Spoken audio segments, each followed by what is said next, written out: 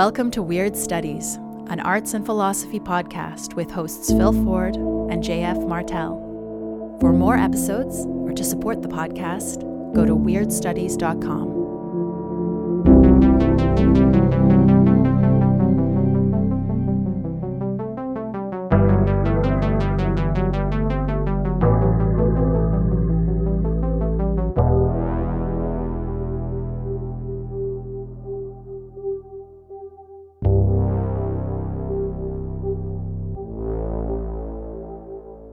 Welcome to Weird Studies. This is JF Martel.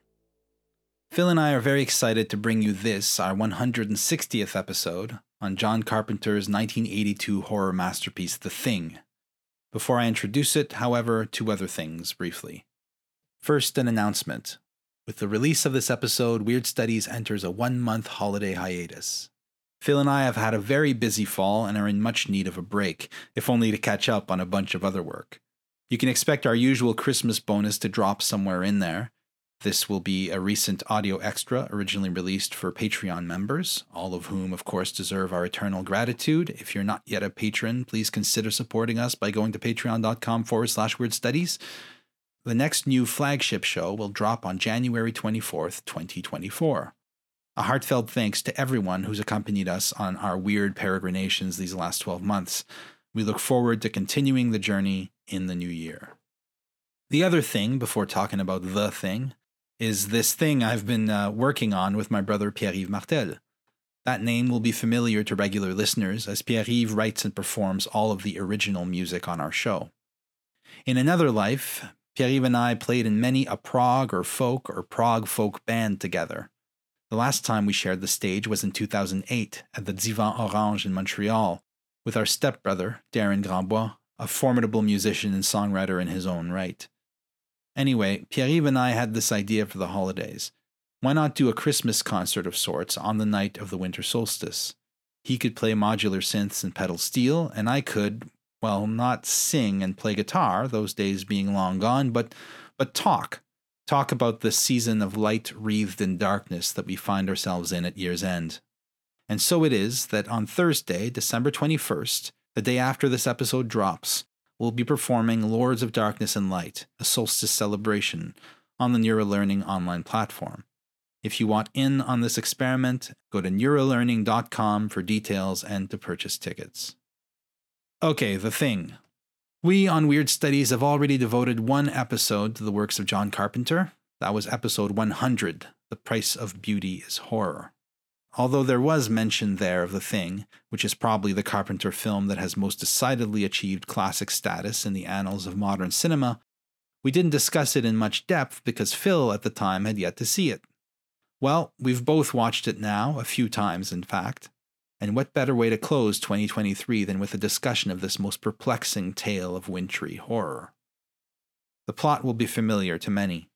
R.J. McReady, a jaded helicopter pilot played by Kurt Russell, is one of 12 men working at an American research station in Antarctica. Unbeknownst to them, Norwegian scientists at a neighboring station have uncovered the remnants of a gigantic spacecraft that crashed on Earth 100,000 years ago. And near the wreckage, the Norwegians have found something else, an organism, still living, that quickly reduced their station to scorched and bloody ruins. The film begins with a helicopter chasing a dog as it flees across the snowy expanse. The Norwegians in the helicopter are trying to shoot the animal before it reaches the American station. Unfortunately, the guy with the rifle is no crack shot, and the dog arrives at the station unscathed. Both Norwegians end up being killed before they can convey that this is no dog at all, but the latest iteration of the aforementioned entity found in the ice, a thing that has the power to mimic any creature it consumes. From there, we are treated to a story that is equal parts gross-out body horror and subtle psychological thriller as the thing spreads paranoia, madness, and death through the research station.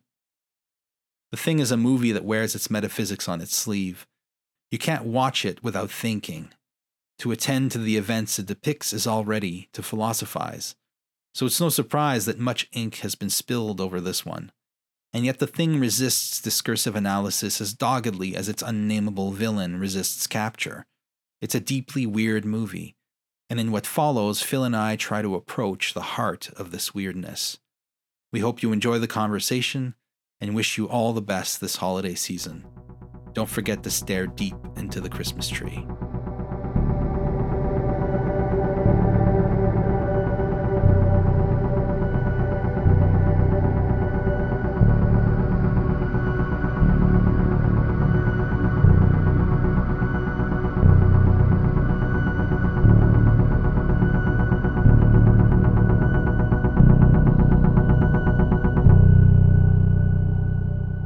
La chose. The thing about the thing. Yeah. Oh, sorry. No, but I was just going to continue translating you're just the going title. to say the thing in a bunch of different languages. Das Ding an sich. That would be a different film. The thing in itself. Well, actually, we might get there. Yeah, perhaps. Maybe this is foreshadowing. I don't know. One thing that occurs to me about the thing is that it is a misnomer. It is not a thing. There's nothing there. There's no thing. It's a process. Pure process. I was going to save that for later, but you just opened with that. That's fine. I kind of asked for it with that Das Ding an sich. Yeah. No, I think you're right. There is no thing in the thing. Or is there? What is a thing? God. Let's dive right into the deep end. Indeed. We've been talking about doing this movie for so long. It's our idea of a Christmas movie because there's snow. Because there's snow in it. And a dog. Yeah. A dog of a sort. Yeah. We did an episode on several Carpenter movies a couple of years ago. And I did have a bit in there on the thing, but you hadn't seen it yet. So that's right. So you had to see it before we could do a proper show on the thing. And then I did see it, and I was like, holy shit, such a masterpiece. And I was like, got to stash that in our hip pocket once we get sufficient distance from our John Carpenter show, which was episode 100. This is what, 160? Yeah, it's been a while. Yeah, so it's been a while. So here we are, returning to the John Carpenter well for what, for a lot of people, is his greatest film, his masterpiece. Of course, there's much to be said about how it was critically reviled in its time and has... Total flop, yeah. Yeah, total flop, became a cult classic, and now is just a straight-up classic. You won't find hardly anybody talking shit about this film anymore. No. It is an amazing movie. I guess one place to start might be, like, why do you suppose critics got this movie so wrong? I was going to ask you that question because I don't have an answer. I don't know what it is that made Alien a huge success 2 years before. I think there's a campiness to Carpenter's style that critics had to warm up to. Yeah. The emphasis on practical effects, I think at the time might have been seen as a little bit lowbrow. Well, that is always something that sticks to horror, that it's lowbrow, that it is. I mean, we talked about this with the Videodrome episode, and if memory serves, actually Videodrome and The Thing came out the same year, so something of an annus mirabilis of horror. Well, we've talked about 1982 before, but I think Videodrome was 83. Okay. But anyways, 1982 was Blade Runner, The Thing, and several other. We've actually had this discussion. A bunch of movies came out that year. Amazing horror films, yeah.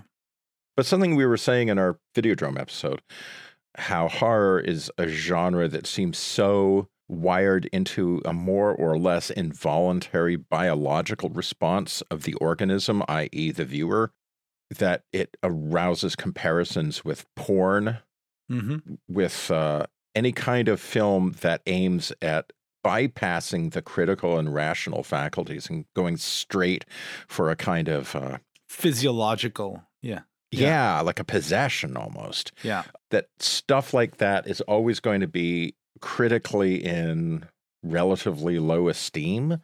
Mm-hmm. Critics, after all, like to write about things, and there's something about horror where the writing doesn't hurt, but it ain't about the writing. Film musicals are like this as well. Whatever delights and terrors they have, they're conveying on a level of spectacle and sort of somatic response. So that's like a generic reason, but quite apart from anything, I think the very invasiveness of horror, the way it gets under our skin, even shitty horror, even a badly made, laughable horror film can still kind of like, there can be one little image that just gets you a certain way. And, you know, people don't like to be fucked with. Especially critics. Especially critics. Yeah, the critical attitude is always one of distance. Yeah. And a certain sensed or felt degree of superiority to the source material, like I'm standing in rational judgment of this thing, and something that kind of breaks that membrane, something that kind of gets inside you, much like the strange alien organism in this film. There's something kind of invasive and, I don't know, kind of infuriating about that. You might feel that this is something that's being done to you and perhaps not entirely according to your wishes. I completely agree. I think there's a lot of that. I think it's one reason why comedy is often held to be lowbrow too, because comedy is also going for physiological reaction. That's right, yes. And when you're kind of screwed with and manipulated for entertainment purposes, it calls for a style of writing, and it took time for critics to develop. I think now the critical culture obviously is much more generous and sympathetic to horror. And I think a lot of that has to do with just having learned how to write about the genre. You know, Ebert was good. Is it Ebert, or who was Ebert? And the other guy? Roger Ebert. He wrote well about horror. He was very honest in his reviews about horror films, and I always enjoyed reading his. Though if memory serves, he didn't much care for this one. Yeah, I don't know what it is about this one. Well, you know, there also, and we've talked about this as well, there are some films or works of art generally that don't really fully disclose themselves in their own time. Yeah. And the reason for that could be occult as much as some rationally comprehensible cause. And I couldn't tell you what exactly is about the thing that survived like a pathogen from outer space into our own age, there to infect us with its dire imaginings. Yeah, I don't know what it is. Well, I mean, I think The Thing slots in to a kind of welter of movies at that time that were exploring an interesting new zone, right? Think, for example, of The Thing alongside Alien, which came out 3 years before, and Blade Runner. So you've got three movies, two of which are horror. Like, admittedly, Blade Runner is not a horror film. Although it definitely has horror touches. It does, yeah. But all three films have to do with an organism that abides by the base rules of a Darwinian universe. For example, in Alien, you've got the android character played by Ian Holm, Ash. He says he admires the purity of the xenomorph, right? That's right. And he says that it is the perfect organism. Of course, he would say that he's an android. In other words, he's a replicant, right? So you go to Blade Runner, and in Blade Runner, what you have are humans that are manufactured to excel at what a ruling class would want a working class to do, which is basically slave labor. And that's what these replicants are made to do. And they're distinguished from humans only in this, that they do not have empathy, which turns out not to be true. In the film, it turns out that the replicants have a lot more empathy than most humans, at least if we're to judge by the scenes we're made to watch. In other words, there's no distinction at all between replicants and humans in Blade Runner in the end. And then in The Thing, you have an organism, which is, I mean, even using the word organism isn't quite right, because it doesn't seem to have any body or morphology of its own, that invades and imitates others and assimilates them into its kind of vast genetic storehouse of information, which allows it to take on any form it has consumed. So in each of these, you have a kind of exploration of a universe that is bereft of essences, a universe that is bereft of whatness. Nothing is anything. The way things seem to be is simply a function of our perceptual apparatus, which itself is simply an accident of evolution. So it's like I was saying the first time in our Carpenter episode, it's a world of hexaides without quiddity, right? And those are like big terms from philosophy, but they're quite simple. Quiddity means whatness. So for example, the quiddity of a tree would be treeness. to the medievals, people like Thomas Aquinas, quiddity was that aspect of things that allowed us to make connections between them. And this was essentially the form of the thing or the essence of the thing. And that was God-given. And humans were made to be able to perceive the forms of the world in order to see the world as it is. Hexaity is not whatness or quiddity. Hexaity is thisness, the uniqueness of any particular thing. Duns Scotus, who was kind of the Franciscan foil for the Dominican Thomas Aquinas, really emphasized hexaity, and he has been accused by some of being one of the instigators of modernity, because in putting so much emphasis on the unrepeatable, on the thisness as opposed to the whatness of anything, he essentially blazes a path which will allow for the evaporation of the essences, right? Nobody believes in essence anymore. All there is hexaity, but we still, of course, have the vestige of quiddity in our heads, and we keep acting as though the world had clear formed identities. But in fact, our scientists would tell us that that's just simply an illusion of the mind.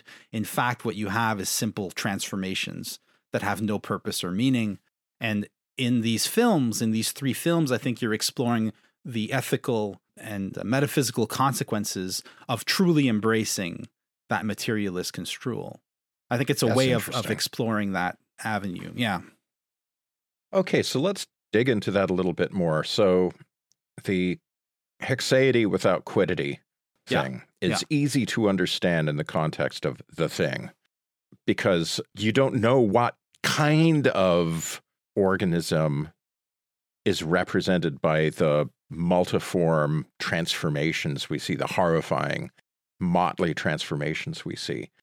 All we see are the transformations and the unfolding of these like obscene flowers of flesh, you know, each one striking us as something absolutely singular and unheard of. Mm-hmm. But how does this work in a situation where you just have replicants, like in Blade Runner? How does the same interpretive schema apply to that film? Well, that's actually really an interesting question, I think, because I think in a sense, you could say that the replicant in Blade Runner and the thing in the thing are opposites. In a way, the replicant is a pure quiddity, right? It's a quiddity without hexaity. The whole point, the whole thing. You don't see the individualism, you see the type. The type. Even if there is individuality, as clearly by the end of the film we understand that there is, the moral arc of the character, Deckard, in as much as he has one, is towards understanding that, for example, Roy Batty, the replicant who kicks his ass at the end, is not just some violent, deranged toaster that's beating his ass. It's a fellow being. Yeah. And how does he do that? How is that conveyed to us? It's conveyed to us when Roy Batty Roy Batty saves him. That's the first thing. Roy Batty saves Deckard and then delivers his famous monologue, which has to do with the memories he has, which will disappear like tears in rain, right, when he dies. Right. And if you go back to the beginning of the film where we're seeing the Voight-Kampff test in action, you notice that the test has to do with questions about memories, imagined or real, experiences. Mm-hmm. So in a sense, what the replicant lacks is experience in time. And so it lacks hexaity. Hexaity is a thing unfolding in time, a becoming. And all it is, it's a human type. And it has no hexaity whatsoever. But the minute it starts to live, it starts to accrue hexaity and therefore develops a kind of inner being thanks to it. So I'm not trying to put all these films saying they're saying the same thing. They're just exploring similar themes. It's like there's a fault line. Exactly. Like almost like if you lose a tooth and you worry at it with your tongue. Yeah. Those films are worrying at that question of identity. Identity in a world which has lost the grounds for asserting a clear and distinct concept of identity. Right? I mean, I'm really interested in what you say about a kind of scientific construal of the world whereby what we see is, like, as you say, the idea of quiddities, of essences, still maintains a kind of like ghostly existence in our minds, that if I go for a walk in the woods and I see trees, I'm not thinking about it so much. I'm just seeing there's trees. A kind of tree and there's another kind of tree. And if I know something about trees, I might be able to say, oh, that's a red oak or that's a white oak or whatever.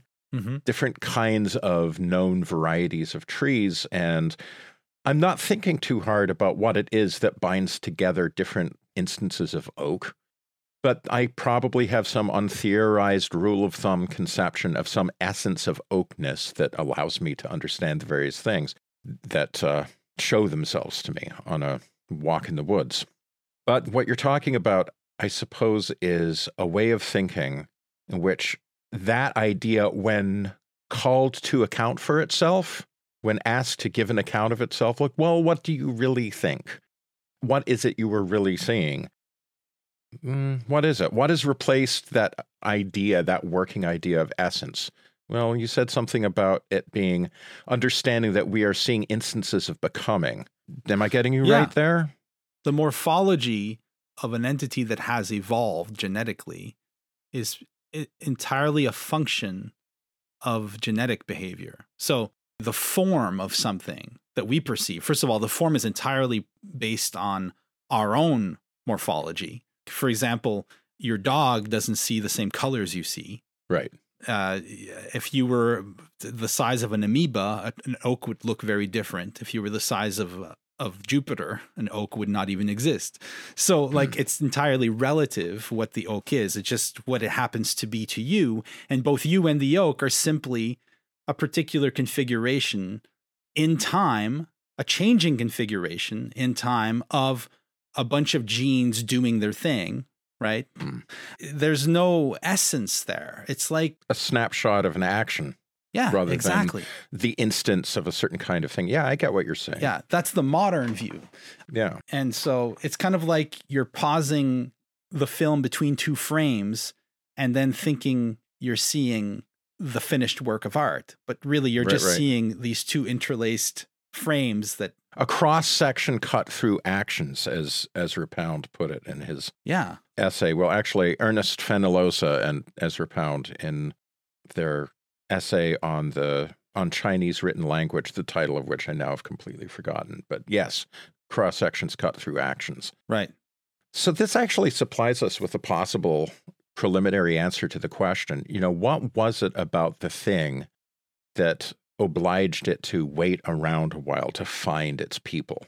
This being something we've talked about repeatedly, how sometimes there are some artworks that are untimely. Mm-hmm. They have to find their people. You went on a riff about that when we were talking about Ishmael Reed's Mumbo Jumbo. Right. And one possible answer we might have, drawing from your thinking on this, would be that there's a kind of vernacular understanding of the world according to essence, which is obsolesced. I guess I have to use that word with a certain degree of irony, because to what extent are philosophical ideas ever really obsolesced? But it is, at least in the unfolding of our culture, that idea becomes less and less tenable. Mm-hmm. It becomes more remote.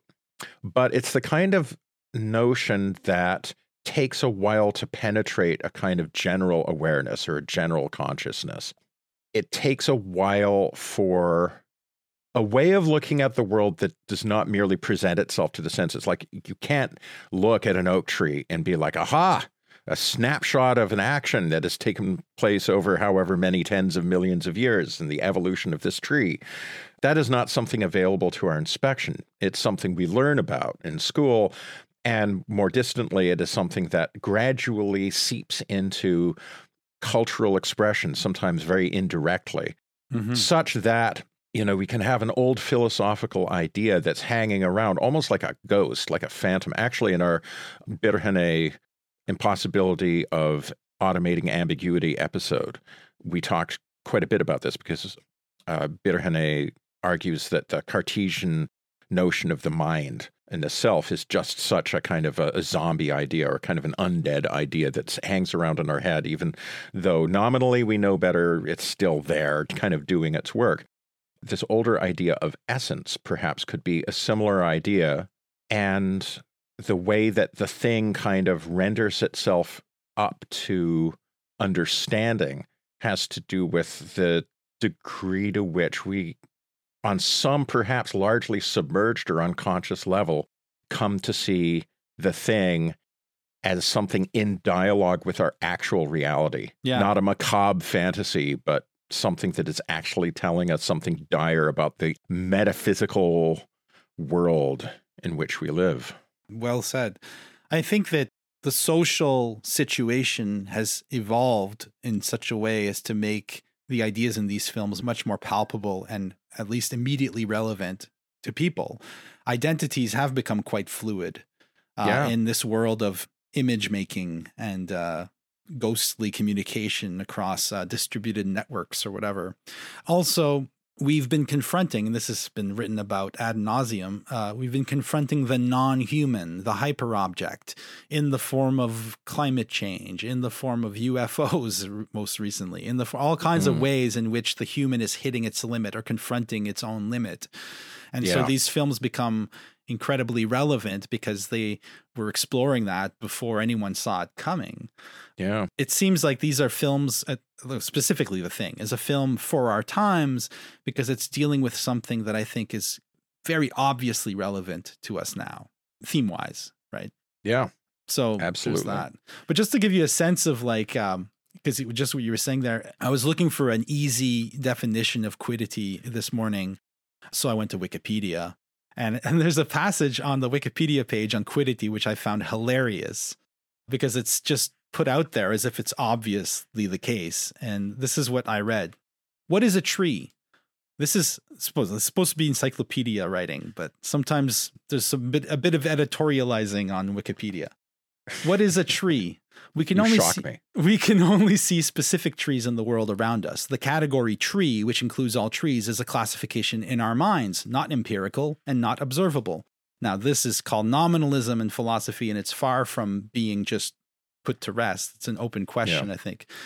It goes on, the quiddity of a tree is the collection of characteristics which make it a tree. This is sometimes referred to as treeness. This idea fell into disuse with the rise of empiricism, precisely because the essence of things, that which makes them what they are, does not correspond to any observables in the world around us, nor can it be logically arrived at. But I don't think it's that set in stone. I don't think it's that, the case is all that closed. And I think these films, even as they explore the consequences of a world of hexaity, by the way, if you're curious about this term, you want to look it up. It's HAEC. Now I got lost. It's a two C's? Yeah. HAECCEITY. Hexaity. Thisness. It's as simple as that. It just means thisness in Latin. I think these films are exploring the consequences, but the films are also, and the post-human philosophers who write about these films like to ignore this part, they do end up at the end reasserting something of quiddity. Certainly Blade Runner asserts something like that, like an essence of the human. Yeah. It reemerges in unlikely circumstances. In Alien, certainly. In The Thing at the end with it's a little bit more ambiguous in The Thing.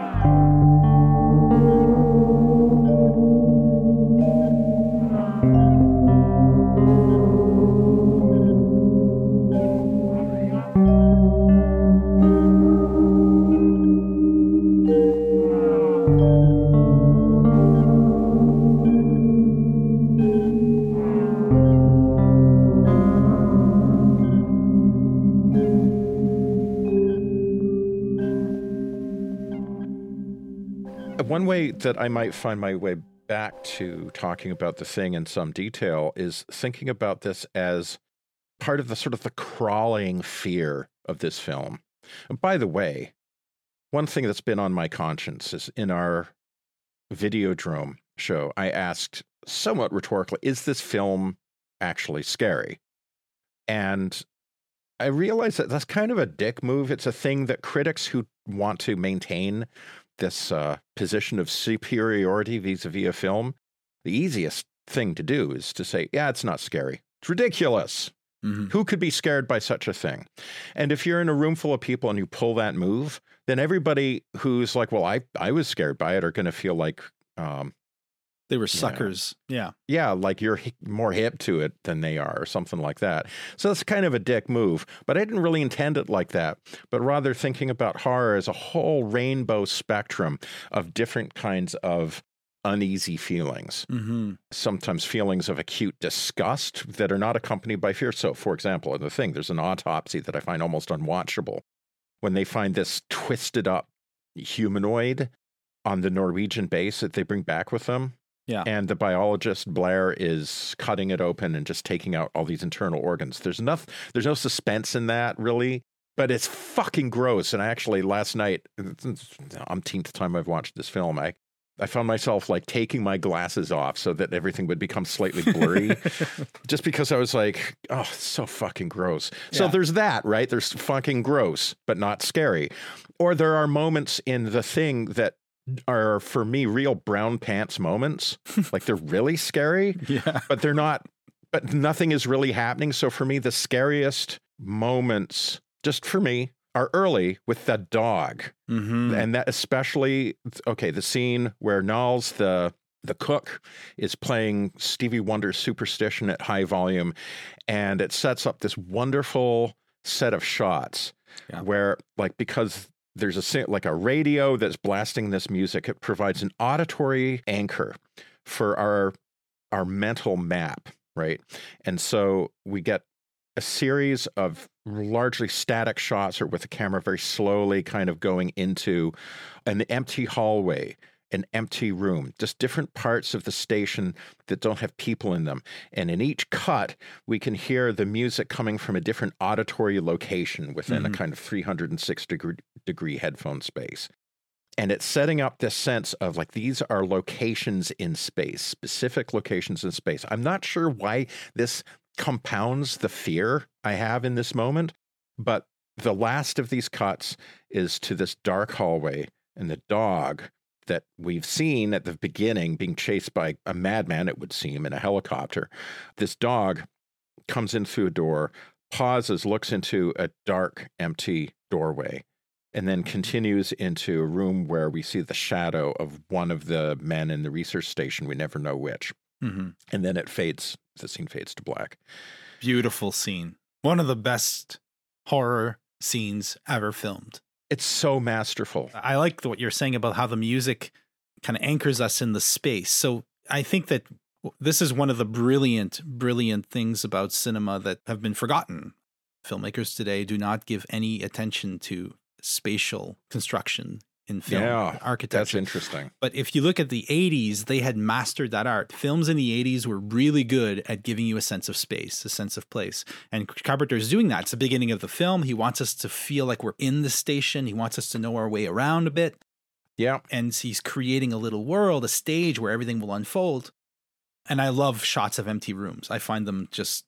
My favorite painter is Wilhelm Hammershøi, who painted empty rooms. I love that shit. And the way that, first of all, we don't know whose shadow that is. So we don't know who was the first. So we're not in on anything. We're just as in the dark as everybody else is in the movie because we don't know who the first person to be imitated is. But also the music, it fulfills a plot function because the music is loud, right? We're told, like one of the researchers wants the cook to turn the music off or turn it down. He puts it up to piss him off. And that in itself drives the sense we have that these guys don't trust each other to begin with. Nobody here is really friends. And the sound then masks the murder. The first death will not be heard by anyone because of the music. So it's like a masterfully crafted scene. It's just doing so many things. It's so effective. And I agree. It's probably the most scary scene in the film for me as well. And I can't fully dope this out, but one way I would characterize how I feel about that scene, and it's a synecdoche of the entire film, is that this is a world in which we cannot be at home. Yeah. You cannot be at home in this world. And the through line I'm drawing from the first part of our conversation, talking about Hexaides and Quiddities, is simply that the horror of like drawing out the implications of the scientific worldview within which we all live more or less unconsciously, is the horror of a world that when you really come to know it, when you come face to face with it, is not a world in which you can find purchase. You can't find a place. And one of the things, especially watching it again with my daughter last night, which was awesome, and we had a super conversation about it afterwards, is just how cheerless this place is. First of all, obviously, it's in Antarctica in the winter season, and within a few hours of the first infection, of them realizing what's going on, there's a hellacious winter storm that blows in. And even on a visual level, everybody's wearing snow goggles, and that's a realistic touch because you'll go snowblind really fast in a place like that. The exteriors are just harsh contrast. The figures just look like accidental little figures straggling over an utterly indifferent blank expanse. And John Carpenter is by no means the first person to explore that sense of not only isolation, but a place where human beings hardly even can say they belong. Yeah. Human beings can hardly exist there at all, except with the most intensive kind of technological enhancement. But even that enhancement, like the compound, the buildings, all the ways that they preserve human life, even the attempts at coziness, playing music on a boombox, playing ping pong in the common room, those just feel like Band-Aids stuck over a gaping wound. There's a feeling of their deep insufficiency that weeps from the very pores of the building they're in, the way it's lit. There's a book that frankly, I didn't think it was that great. One of those, like a book about a single film books on The Thing by a guy named Jez Connolly. He's pointing out something about the lighting. Just the lighting is always like harsh, flat, white lighting. There's a couple of lamps where there's like yellow shades, but even those just look fucking pathetic against the general washed out, achromatic, hard lights that cast deep black shadows. And the type of light you would have in a station, a research station. Yeah. And the type of shoddy, like the place is just put together on a budget. It's not a sophisticated laboratory environment. It's shabby. And the ping pong and everything else is just a poor, like they're watching game shows on tape. Yeah, tapes of game shows. Yes. Yeah, I already know how this one ends. It's like we're after the end of the world. Like there's nothing of the old world left, but they're still putting up the appearances and living as though the world still made sense. Yes. Yeah. Okay, so I don't know, reading by a lamp that has a nice yellow paper shade, a little pool of yellow light. That to me is a cozy image, right? Mm-hmm. But, the couple of little touches like that aren't cozy. They just seem like marooned, stranded in this space that is not for people. It just exists to keep people alive. But it's not a place in which anybody's going to be at home. And of course, once the shit hits the fan, it just becomes an abattoir, and it becomes like, I don't know, like a fly trap. It offers few comforts. Exactly. And, using an Arctic or Antarctic setting to convey the kind of non-human excess of our world is something that goes way back. I just reread Frankenstein recently for a thing I was doing. And Mary Shelley starts and ends her book in the Arctic, where Frankenstein's monster has escaped because he's just realized that he will never be accepted by humans. So he's just trying to get as far from humans as he can. So he goes where no human can go. But it turns out that not only is his creator going to pursue him into the Arctic, but there's this guy up there with a crew, a ship, and he's trying to find the North Pole, and he's trying to go where no man has gone before. And so what you have is the Arctic being the kind of revelation of what the world is like deep down. In a sense, we're all sitting in a research station in Antarctica. If we're to follow the logic of our modern construal of reality to the end, we will see that we can find no purchase. There is no home in this universe. There are just temporary way stations or temporary shelters in an eternal, meaningless storm of transformations that have no purpose or no essence, no meaning. That's not my personal view, but that's the view that we're exploring.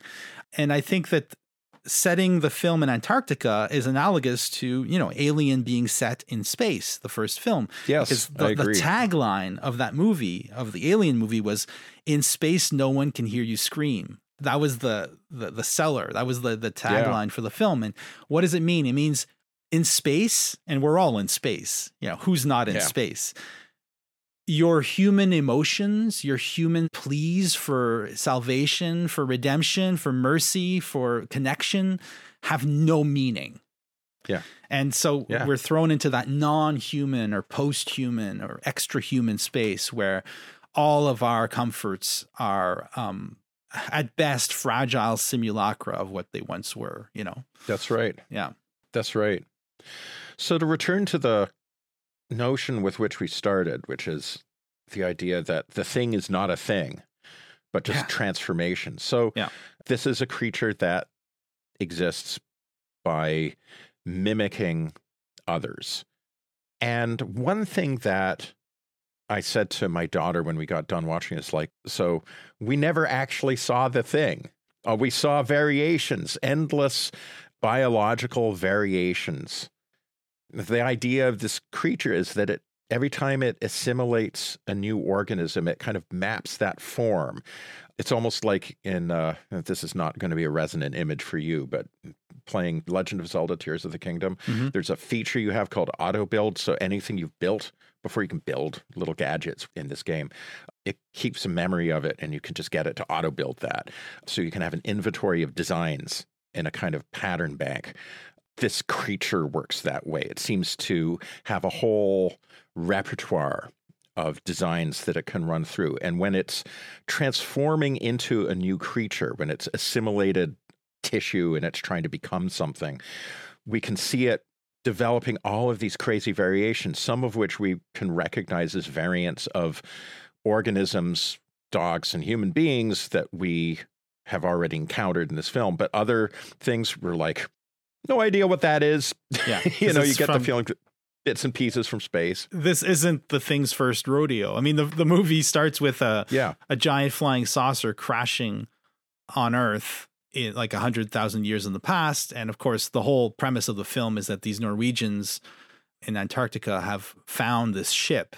And near the ship, they found the organism. But which we never see. We never see it. We don't know what they found. What to my theory is that I don't believe that the thing was piloting that ship. I believe the thing had invaded that ship, and that's why it crashed. See, I wanted to ask you about that, whether you thought it's impossible to know how intelligent the thing is, because it seems as if not only does it replicate the physiognomy of the various organisms that it takes over, but it also seems to possess something of the memory. And I mean, because like there are human beings, fully assimilated human beings who still have the same speech patterns and same reactions. There's also the one guy, Blair, who starts building a spaceship. So he has the knowledge of the aliens. Like he seems to have all that in his database. And he is the thing at that point. He is one of the imposters. Anyways, it's really hard to know. And so it's really weird where you're like, is this thing a pure parasite that simply has no intelligence, no autonomous will of its own? Is it just, I mean, it raises a possibility that there is no being there at all, but merely a kind of frantic, ceaseless patterning.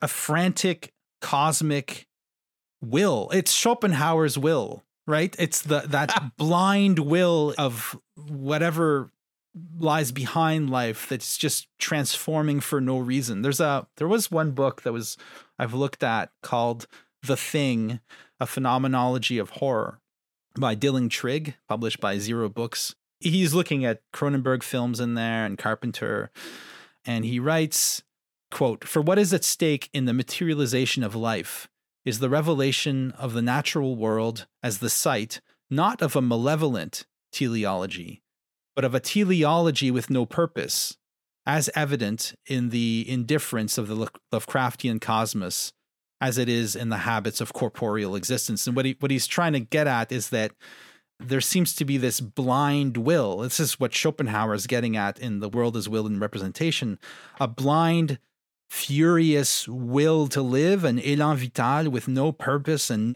that is as destructive as it is creative because life feeds on life. In a sense, what we're given in The Thing, it's not an organism. They're calling it an organism, but it's not. It's not like the xenomorph in Alien, which is an organism. The Thing is simply an event. It's simply a way that cells start behaving. I don't think there's any point in the movie where we're given any type of real evidence that there is an organism there, because how could they differentiate the cells that it's imitating from the cells that it is? They would have no way of, So it's just like, in a way, we're just watching maybe evolution in super fast motion. Maybe we're all The Thing in super slow motion. We're just seeing life feed on life and expand and assimilate knowledge and physiology at the same time in this kind of wild, chaotic paroxysm of nonsense, which is what life ultimately is. I don't know. It's really hard to locate what The Thing is. And I love that he called it The Thing. Of course, this film, we should probably mention, is a remake, more or less a remake of The Thing from Another World, an older film, which in its turn was based on a novella called Who Goes There by John Campbell, published in the 30s. So this idea of this alien entity that mimics or imitates earthly entities and can switch from one to the other is very old in the literature. In fact, it goes all the way back. Think about Proteus in the Odyssey, where Odysseus has to catch this crazy sea god called Proteus, who keeps changing shapes from moment to moment until he finally manages to immobilize it and force it to assume its normal shape. This is perhaps a weird connection to make, but this reminded me of a passage in the Timaeus. Oh, right. About the receptacle, or chora. So this is over on section 50. And so, I'm not going to go into the full specifics of the cosmological machine that is related to us in the Timaeus. But one aspect of it that we mentioned but didn't actually talk about that much in our Timaeus episode is the receptacle. This is perhaps a crude and misleading way of putting it, but it seems to me that Plato's describing the world as a giant 3D printer, where there's this kind of neutral matrix that takes the shape or takes the impress of forms. And so he uses an analogy for this. This is 50b. I must make one more effort to describe it more clearly still. Suppose you were molding gold into every shape there is, going on non-stop, remolding one shape into the next. If someone then were to point out one of them and ask you, what is it? Your safest answer by far, with respect to truth, would be to say gold, but never triangle or any of the other shapes that come to be in the gold, as though it is these, because they change, even while you're making the statement. However, that answer, too, should be satisfactory, as long as the shapes are willing to accept what is such as someone's designation. This has a degree of safety. So, he's talking about, like, under what circumstances can we talk about a triangle, a book, a tree, any determinate form? And he's like, well, if we were being philosophically cautious, our answer to what is would relate not to the contingent shape that the gold is being formed in, or this kind of like 3D printer matrix substance that's taking the impression of these various forms. Our safest answer would be to identify what it is with its underlying substrate. Well, thinking about The Thing, we are pushed back again and again to that substrate, which is not gold, but flesh. Flesh, yeah. Something Trigg makes much of that in his book as well. Yeah, the flesh, taking the idea from Merleau-Ponty. Yeah. When we see The Thing in its successful transformations, it's not The Thing. It's a perfect replica of whatever. It's a dog, or it's a person, or it's Blair. But when we see The Thing as its substrate, it's basically a weird amalgam of different forms that are not quite finished yet. Right. So it's like a thing in the process. So it's not a thing. It's a process that's not finished. Yes. And I love that passage from Plato, because what Plato is hinting at there is that Plato was no dummy. He knew that if he didn't have the forms outside of time, that he couldn't have triangles. All he could have was gold. And he didn't want that because that's a world of, that's literally a world of madness. There's a passage in Lucretius, which Trigg quotes at the beginning of his book. It's his epigraph. And I just love it.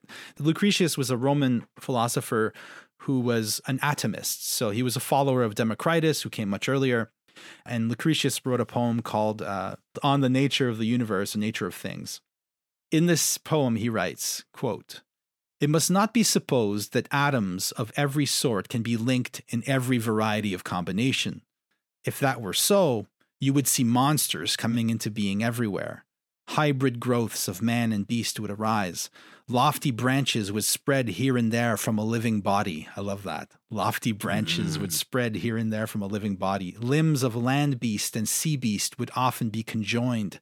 Chimeras breathing flame from hideous jaws would be reared by nature throughout the all-generating earth." And so what a wonderful passage. Even Lucretius is like, there needs to be some formal order that is not reducible to the substrate, to the stuff that's changing, in order for things to make sense. But what we're given in the thing is the possibility that this semblance of order is just that, a semblance. And really what there is only the thing, right?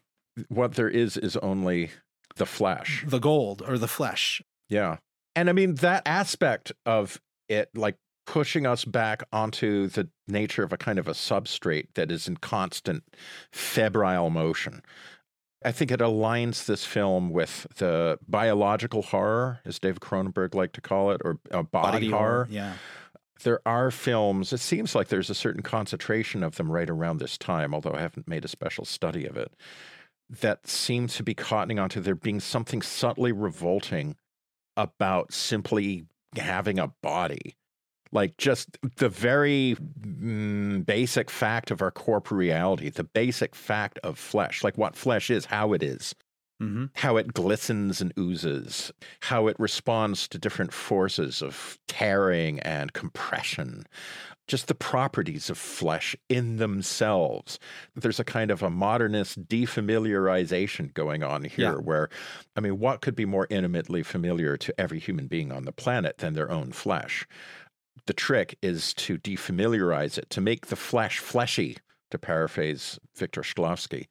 And that's what these films do.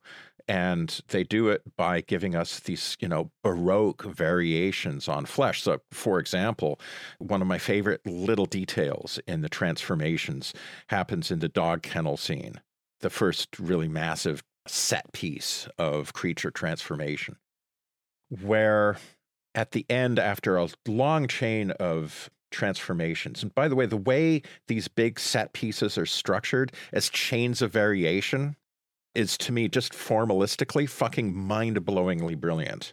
Oh, yeah. It's like watching abstract animation or something, watching forms transforming into forms, things changing into things.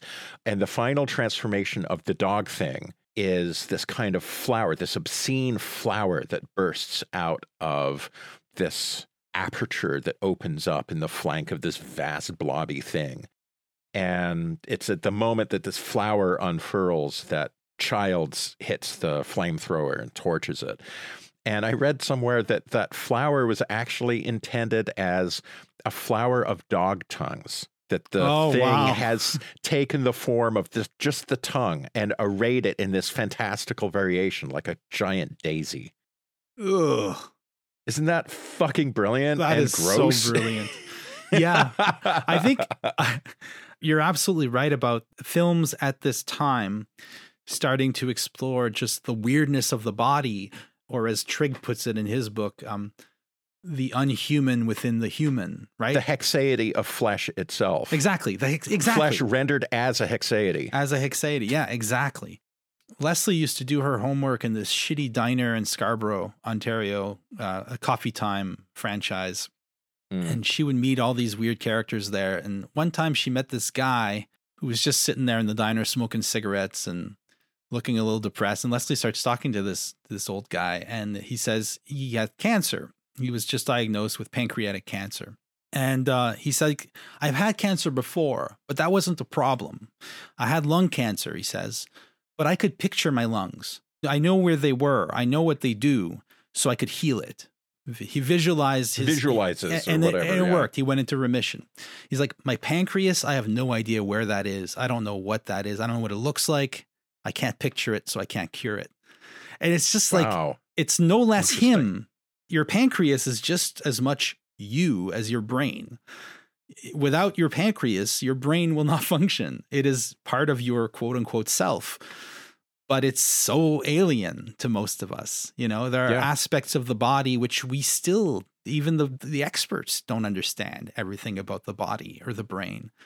The body in itself is an artifact of the non-human. And what I love about these films, these body horror films, is that they explore the unknown reaches of the body as a kind of place, the body as a kind of, as a macrocosm, not the old macro microcosm of the Hermetics where the perfect human shape is clearly discernible, 2 arms, 2 legs, a head, blah, blah, blah, you know, a Vesuvius man, you know, Leonardo da Vinci, we all know what a man is.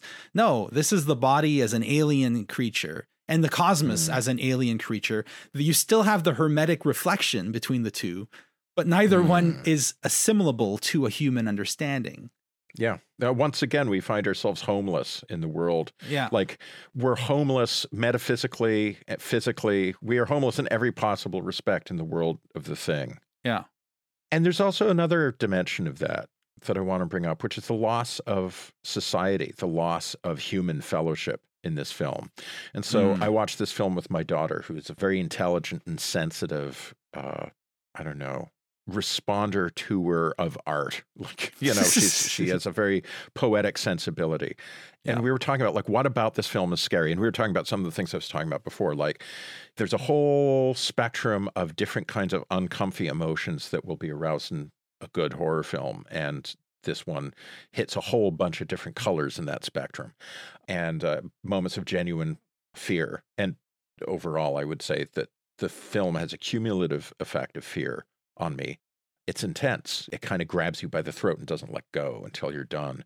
But she was saying that for her, the thing that gave her that kind of more non-localized, more general, diffuse sense of fear, of real fear, was just the total loss of human qualities among the survivors, the total loss of trust and, the elements of human society, the grinding, all-consuming paranoia of this film ends up really pushing it into the red, making it a genuinely scary film. And I thought that was a really interesting point of view. Mm-hmm. Leslie was saying the same this morning. She's like, you can tell that none of these guys trusted each other to begin with. It's true. You know, you get the sense that these are all people who took a contract, who took a job that nobody wants, and are just stuck together for 8 months or whatever it is. And it's the beginning of the winter. Yeah. They're not looking forward to it. It's not their first time. They know how shitty this is. And so you get that sense. You get the feeling that Macready, who has his own setup, he bunks in a separate building. Clearly, he's just like, he knows the drill. He doesn't want to be anybody's friend. He just wants to serve his time and go. Yeah. And also another weird parallel between this movie and Alien and Blade Runner is the strange place that the feminine holds in these films. Yeah. In Alien, you've got Ripley. She's a woman, but that's important. It's important in Alien that Sigourney Weaver plays a starring role. The question of the feminine is super important in that movie, but it's also interesting to note that in Alien, they have an onboard computer called Mother, right? Who kind of runs the ship. That's right. Similarly, at the beginning of The Thing, you have it's a much cheaper version of the same thing, but you have Kurt Russell's character, Mac, playing chess against a computer called Chess Wizard. It's the only female voice in the movie. It's the voice of this computer. The voice of Adrienne Barbeau, with whom Carpenter was married at the time. Oh, wow. Yeah. And this thing beats him at chess, and then he pours his whiskey into the computer, frying it, and calls the computer a cheating bitch. And that's the end of the feminine in this movie. There's no mention of wives at home. There's no mention of daughters, no mention. There's one poster with a female figure. It's a world bereft of the feminine. Yeah. I found that interesting. Blade Runner, the only women in Blade Runner are replicants. in the original. You got Rachel, and you've got Daryl Hannah's character. That's true. And the other one, the stripper one. Yeah. So weird. I don't know what to make of that, but it has something to do with a world that has repressed. Maybe there's some connection we can make between femininity and quiddity and the repression of quiddity or the repression of the feminine. I don't know, but it's just an interesting observation. And unlike many films from the 80s that are wall-to-wall dudes, like Predator or whatever, right. I mean, there may be female characters in films like that, but they're hardly the ones that you remember. There's not a lot of testosterone-laced male bonding type energy in this. Quite the opposite. Yeah. In fact, one thing it shows you is a kind of utter collapse of masculinity. And of solidarity. Yeah. Masculinity, what would we say? Under siege? Yeah. Shown its place. There's a distinct post-Vietnam context to be read here. I believe that Mac, the Kurt Russell character, is supposed to be a Vietnam vet, like a chopper pilot from Vietnam. Yeah. It's never mentioned in the film, but that's kind of the backstory. Yeah. Yeah. Which explains how you get somebody who has a certain kind of brutal and ruthless effectiveness, but also does not seem to have any kind of warmth. No. Any kind of kindness in his soul. But, it comes out like Palmer, the perennially stoned, I think he's an assistant mechanic, who after Gary, the station commander, shoots the Norwegian, assuming that he's gone nuts and poses a threat to the American research station. Palmer taunts him, being like, yeah, I've been wondering when El Capitan would get a chance to use his pop gun. That's reminiscent of those things that you would read about in the 70s of, hippies taunting servicemen in uniform. Yeah, how many women and children did you kill? Blah, blah, blah. That kind of thing. An ultimate kind of collapse of the sort of war movie narratives of masculinity, showing us like a homosocial world, an all-male world. Yeah, a world of incels. Yeah, not a band of brothers, but just a desperate, scrabbling, headlong ass over tea kettle rush to total inhumanity.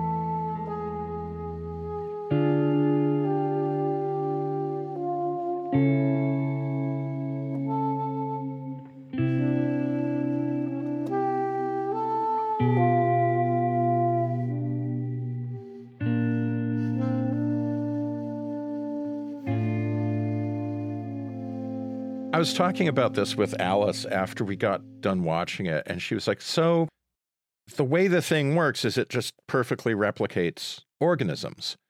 And so, like, once it's completed its transformation, basically, you're not going to be able to tell the difference. And you get the sense that if it gets out to the outside world, it will do this not just with mammals, but like every organism. And so you would end up with, within a certain period of time, this is, Blair does this calculation that it would take like 100,000 hours or something for the entire world to be assimilated by this parasitic creature, which makes him go paranoid and insane. I think I know where you're going. Yeah. Yeah. She's like, so what difference would it make if the thing just got what it wanted? You'd end up with a perfect replica of our world. Yeah. Except. Yeah. Yeah. And it's not like the invasion of the thing would be remembered necessarily because everybody would be the thing. So, yeah. So it's not that bad. Yeah. This reminds me of, sorry. It reminds me of that dream I had, that bizarre dream, the virus dream. So this is a callback to a Patreon thing I wrote in October 2019. And it was this terrible nightmare, one of the scariest nightmares I ever had. Although relating it to you, it would be difficult to say exactly what was so terrifying, but it was exactly on this point that it was so terrifying. So this is October 2nd, 2019. This is before COVID was a thing. And I forgot about it entirely until I was looking for something else and COVID had happened. And I reread this thing that I'd completely forgotten about. And I was like, oh my God, like it's definitely the forecho of the COVID pandemic. And so, anyway, I'm going to read a little bit from what I wrote. I had a nightmare a few nights ago, a real swinger of a nightmare, as Frank Sinatra might say. It had no narrative to speak of, only a single terrifying image. I am looking through a doorway at a dining room in an ordinary-looking house. It doesn't look like my house, just some generic suburban sort of place, though maybe a bit nicer than average. There's a big wooden table at the center. Hovering above the table is an entity of some kind. I might add, editorially, a thing, perhaps. An intelligence, though not necessarily alive in the usual sense. It looks like an electron microscope photo of a virus, a ball with spikes or tendrils sticking out of it. I just learned that these spikes are called peplomers. This entity, let's just call it the virus, was radiant, lit up from within, it seemed, its spikes rainbow-hued, prisming the light. And I was scared of this thing. It didn't communicate with me, but I had a sense of terrible danger, that this thing was going to do something. And then it did something almost indescribable. I mean, I saw it in the dream, but I can't tell you exactly what I saw. Honest to gods, it was just like those monsters in Lovecraft stories that leave the narrator gasping for intelligible description, belonging as they do to some order of being dissonant to human sense. And so I go on to describe what it does. I write, it was like the spikes softened and grew longer, losing their sharp geometrical appearance and snaking down off the table. There was something horrible in this motion. The virus deliquesced, and as it did, the rainbow prism tentacles seemed to spread and penetrate into the very matter of the room. Again, remarking editorially from 2023, this seems not only quite apt to the way the coronavirus penetrated all aspects of life, organic and unorganic. Yep. Likewise, there are strong resonances with The Thing, a film which at that point I had not seen. The many colors of these sort of tentacle things swirled and took on the colors of everything they touched. No, they became everything they touched. It was like Invasion of the Body Snatchers, or The Thing. But it wasn't just people who were being replicated, it was all of reality. I ran, but realized the futility of running, for I could never escape this thing. I had already turned into it, or it had already turned into me. It's not enough to say that it transformed the world. It became the world. It replaced it. Until a moment ago, it was the world just as we experience it, a world of various things, tables, walls, carpets, etc. And then the virus had infected it, and all the tables and walls and carpets became what the virus was, intelligent. The world became mind, and the mind was the virus. The last image of the dream was of an endless procession of sad, grotesque, Maurice Sendak-looking animals trudging through a life now made meaningless. By impregnating the world of matter with mind, the virus had destroyed the possibility of a life made vivid by struggle and choice and chance. I understood that the virus was tired of seeing the denizens of this universe struggle and fail and die. The virus thought it could do better. It would no longer allow us to see what we could do on our own. We were being taken in hand, being managed, all part of a plan. Terrible. Terrible. And that was my dream. Yep.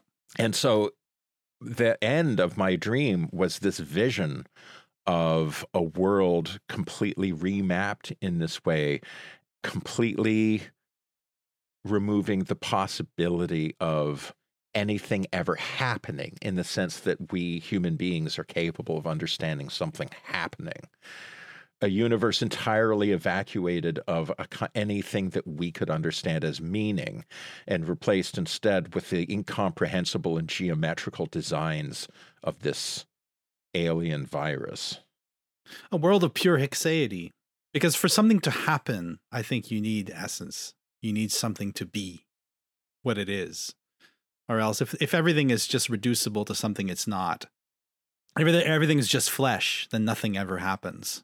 If it's just the gold changing shape from moment to moment, if everything is COVID, if everything is the virus, then nothing happens.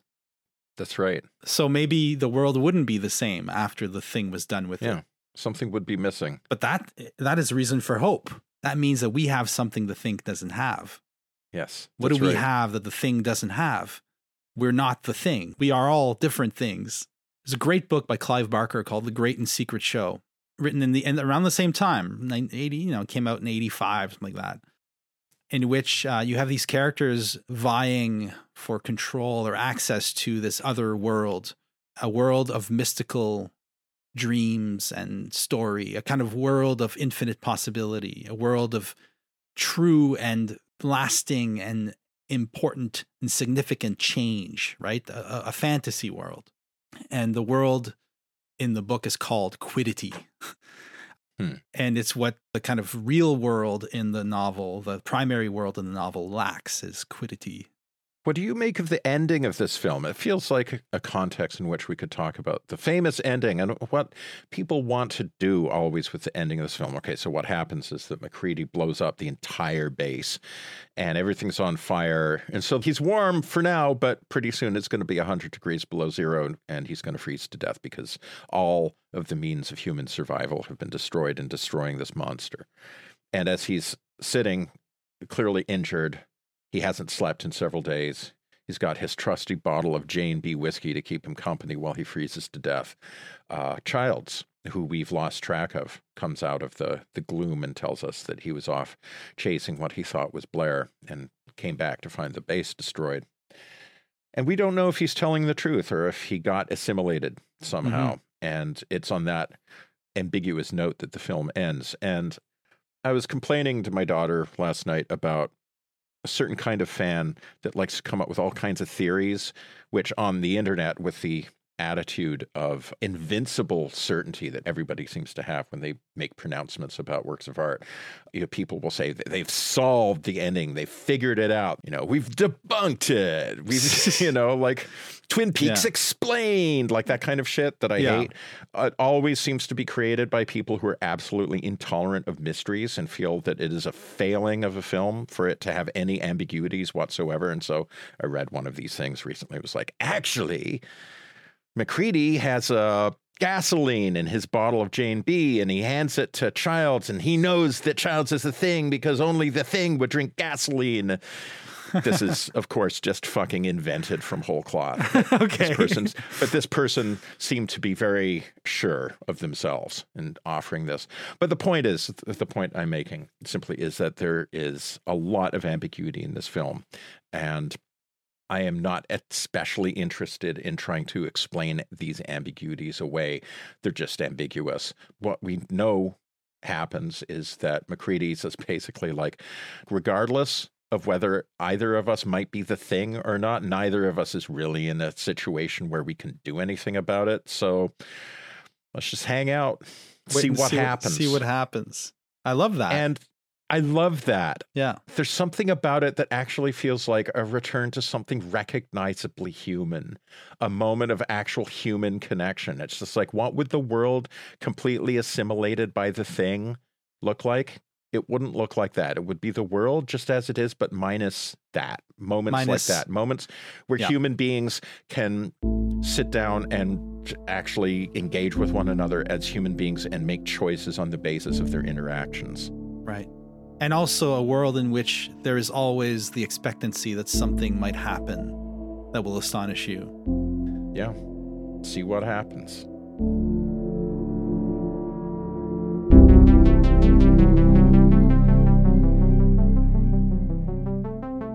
If you enjoyed this podcast, consider subscribing to Weird Studies on your favorite podcasting platform. You can also follow us on Twitter, visit the Weird Studies subreddit, and, of course, support us on Patreon.